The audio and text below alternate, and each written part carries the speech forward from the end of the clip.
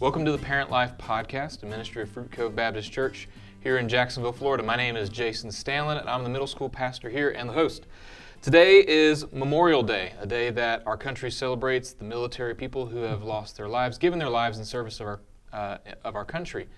And I wanted to take that in a different direction. From the Christian perspective, we have set up potentially memorials or points of remembrance that kind of act as pillars of our faith. I've asked today that Neil Cordell, who's the executive pastor here, to kind of share a little bit of his story. Both of your kids are grown. Mm-hmm. They're adulting now, right? Adulting, that's right. Kinda, that's right. Yeah, more or less. More or less, yes, yeah. Yes. Did I tell you I'm going to be a grandfather? Yeah, that's adulting. Yeah, that's adulting. You're excited. Yeah. That's awesome.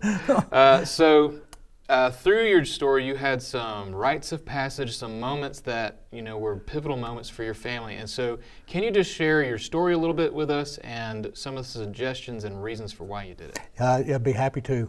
It is important. It's something really that I learned after Tracy had moved into her teen years, but I realized how we had missed some opportunities, had to make up some of those. But Robert Lewis was especially informed my opinion on some of this. He wrote a number of books around the idea of raising a modern day knight. Mm-hmm. And basically what he said is that parents, and I'm going to paraphrase and expand his definition, parents want their children to be successful. Mm-hmm. They want to connect with their children. They want to encourage their children. And likewise, children need to connect with their parents.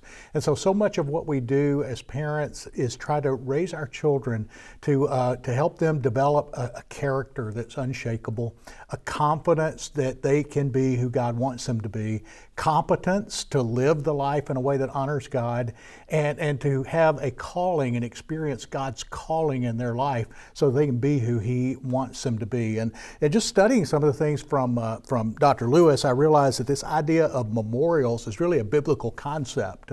Just rediscovering again in Deuteronomy, Moses said, when you cross over, take the law, plaster rocks, write the law on it so you can take your children to see what God has commanded. Mm-hmm. In Joshua, when they crossed the river Jordan, Joshua said, take 12 stones from the river, pile them up on the other side, so when your children look at those stones, you can tell them, these remind us that God piled the water up, mm-hmm. and we crossed over on dry land. And it was a stone or pile of stones, if you will, of memorial to remind the nation of how God had worked. There's an old hymn that we used to sing that went, here I raise mine Ebenezer. And a lot of folks have no idea what an Ebenezer is. Well, an Ebenezer was a stone that Samuel erected after Israel had defeated the Philistine army because of God's supernatural intervention. And Ebenezer meant, up until now, God has helped us. So it was this idea of memorials, of reflecting back God's work in their life is the way that Israel passed along their faith to their children. So on this Memorial Day, this idea of backing up and thinking about our faith stories and thinking about memorials and how we can instill in the lives of our children to remember how God has brought us to this point kind of helped us develop this idea of rites of passage and memorials to communicate our faith story to our children. So if that was kind of your framework, right? Can you give us a few examples or things that you used along the way? Sure. One of the first things was to communicate our faith story to our children.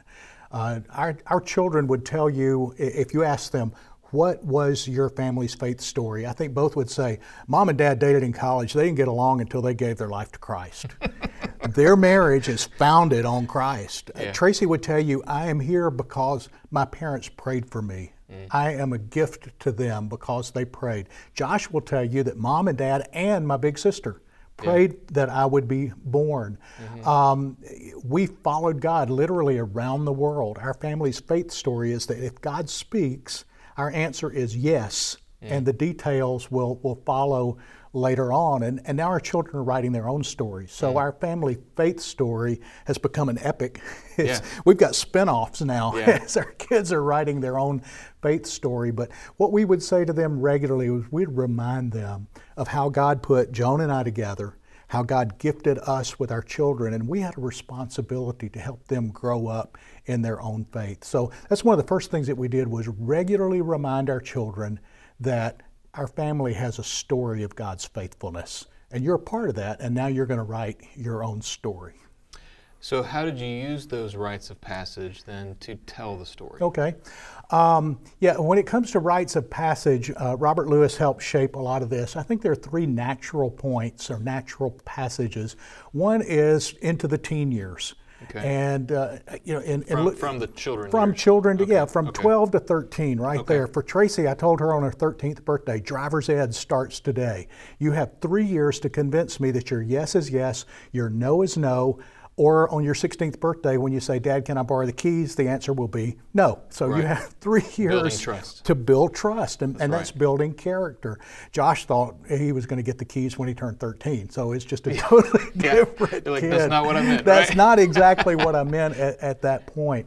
For Josh, his big rite of passage was he wanted to go to Russia with me on a mission trip. And I said, son, when you're old enough to take care of yourself, to get yourself up in the morning, to take care of yourself, I'll take you with me to Russia. And on his 12th, just before his 13th birthday, we took a trip to Russia. And I'll never forget having breakfast with him on the last morning before we flew home with 2 football coaches who had gone with us, just 4 band of brothers who had been away, to talk with him and tell him we saw God working in him and help him grow up to accept responsibility. He was entering the teen years with some new responsibility. And Joan has often said, you took a boy away with you, you brought a man home. It was really a key event. It's interesting, Luke chapter 2, I know you're a middle school pastor. Yep. Jesus was a 6th grader.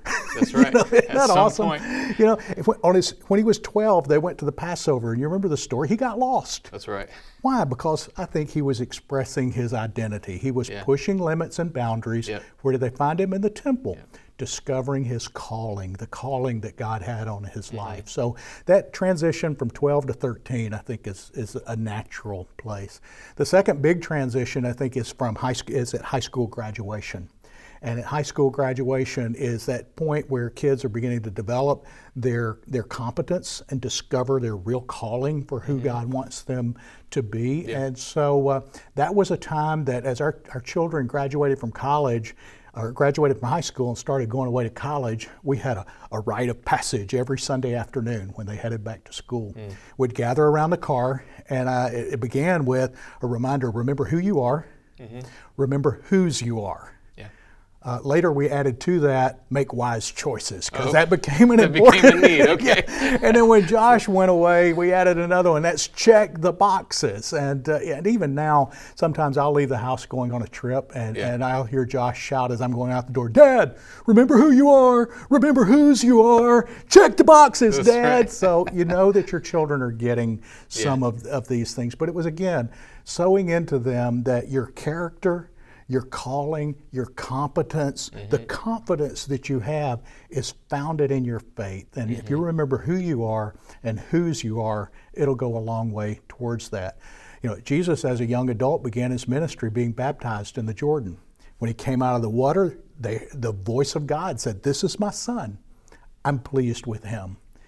God affirmed in Jesus' life that he was special as he began that. And then I think the third big transition is really as they enter adulthood, they begin to really become independent, either graduation from college or military or VOTEC school or pursuing a vocation. It's a time for us to affirm in our children's life that you're an adult now. We have done our best to develop your character, to instill in you confidence, to help you develop your competence, to follow God's calling on your life. Now go. Get out of the house. Go ahead to the next chapter. And we're excited because we had an opportunity to affirm both of our children on the mission field. Tracy graduated from college and she went to Southeast Asia for 2 years. Josh graduated college. He went to Montreal for 4 weeks. We had for 4 months. We had an opportunity to go and spend time with our children in the context where now they were in charge. And they were showing us how to serve alongside of them. And it was just that passing of responsibility onto them. Remember Jesus on the Mount of Transfiguration again. God spoke into his life the second time when he told Peter, James, and John, "This is my son. He pleases me. Listen to him." So we see God stepping into Jesus' life in some pretty important times. We step into our children's life in some pretty important times to help them to become who God wanted them to be by remembering the faith story of our family and then learning how to write their own story as they grow and mature. And I think it's so critical for us as parents to make sure that we have those specific moments that they can look back at. I mean, I can even remember when my dad told me I was an adult. And it was kind of like, okay. Like I am, okay? Yeah. I wasn't fully prepared for that, Right. but I guess I have to start acting like an adult now. Right. And, I still look back, even though he kind of did it almost nonchalantly, Right. like, oh, by the way, you're an adult, it was a major point of affirmation. And this conversation reminds me a lot of Proverbs 22:1, where it says, a good name is to be more valuable than priceless rubies, and a good reputation more than gold and silver. Right. And I think that's just critical for us as parents to make sure that it matters that your kid is part of your family and that you've given them this life journey. At our church, we do kind of partnerships with that for rites of passage. Like I do an 8th grade trip. Dan does a 12th grade trip, and we encourage parents to kind of join in on that. And it's generally, like he said, on the mission field, affirming what they're becoming, who they're growing up to be. And so we would love to partner with you if you're a part of our church for that. I hope this has been a helpful topic for you, and that you can begin to pray, what are the things that God would have me do? What are some important moments in my child's life that can become a rite of passage? If you have any more questions about Fruit Cove, the church and her ministries, you can go to fruitcove.com. We would love for you to interact with our Parent Life podcast. You can reach us at parentlife@fruitcove.com.